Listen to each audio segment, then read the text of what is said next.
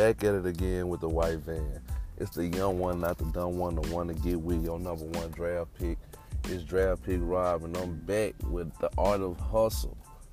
So hopefully you've been taking heed to what I've been saying, and you going out and buying your shoes or your clothes, or you going on Alibaba ordering your headphones, or PlayStation controllers, whatever it is, and you selling on eBay and Amazon.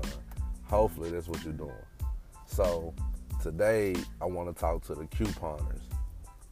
You doing this couponing, you spending all of this time and effort and energy going out to get these wonderful deals, like people get 10 family size value jugs of washing powder or washing detergent for like $7 for 10, and the value is like $70.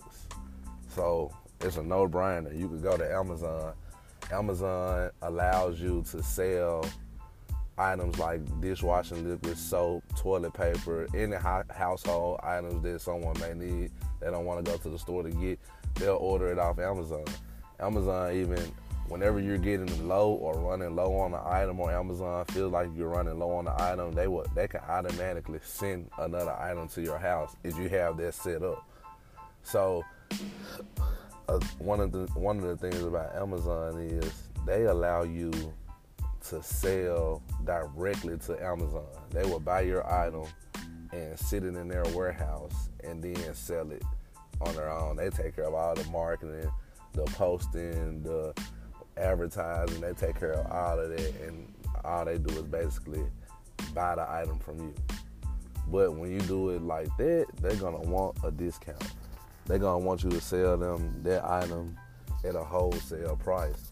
But the good thing is, if you're couponing and you're going to get all of these items, like all these washing powders, all these air fresheners, you can afford to sell them, the items, for a wholesale price. So if you getting the washing powder and you got 10 for $5, and they go for $10 a piece, and Amazon might say, well, we'll buy those from you for $6 a piece, so they can make a profit off of it. So if you only pay $5 and you selling $10 for $6 a piece, that's $60. So you on profited $55. That's still good. You ain't got to worry about shipping costs, nothing. Amazon take care of everything. Like, you already putting in work by couponing alone. So why not just go ahead and take advantage of the opportunity that you have? You got to capitalize on this. Like, it's 2019. Everybody got a mobile phone. Anybody could do this. If you can coupon, you can make extra money going on Amazon by selling your items. You can sell your items directly to Amazon. That way you don't have to worry about inventory. You don't have to worry about nothing. Now, Amazon do charge a subscription fee, and eBay doesn't. Amazon charges $40 a month just to sell on Amazon. That's the only thing. But Amazon does have a bigger platform than eBay.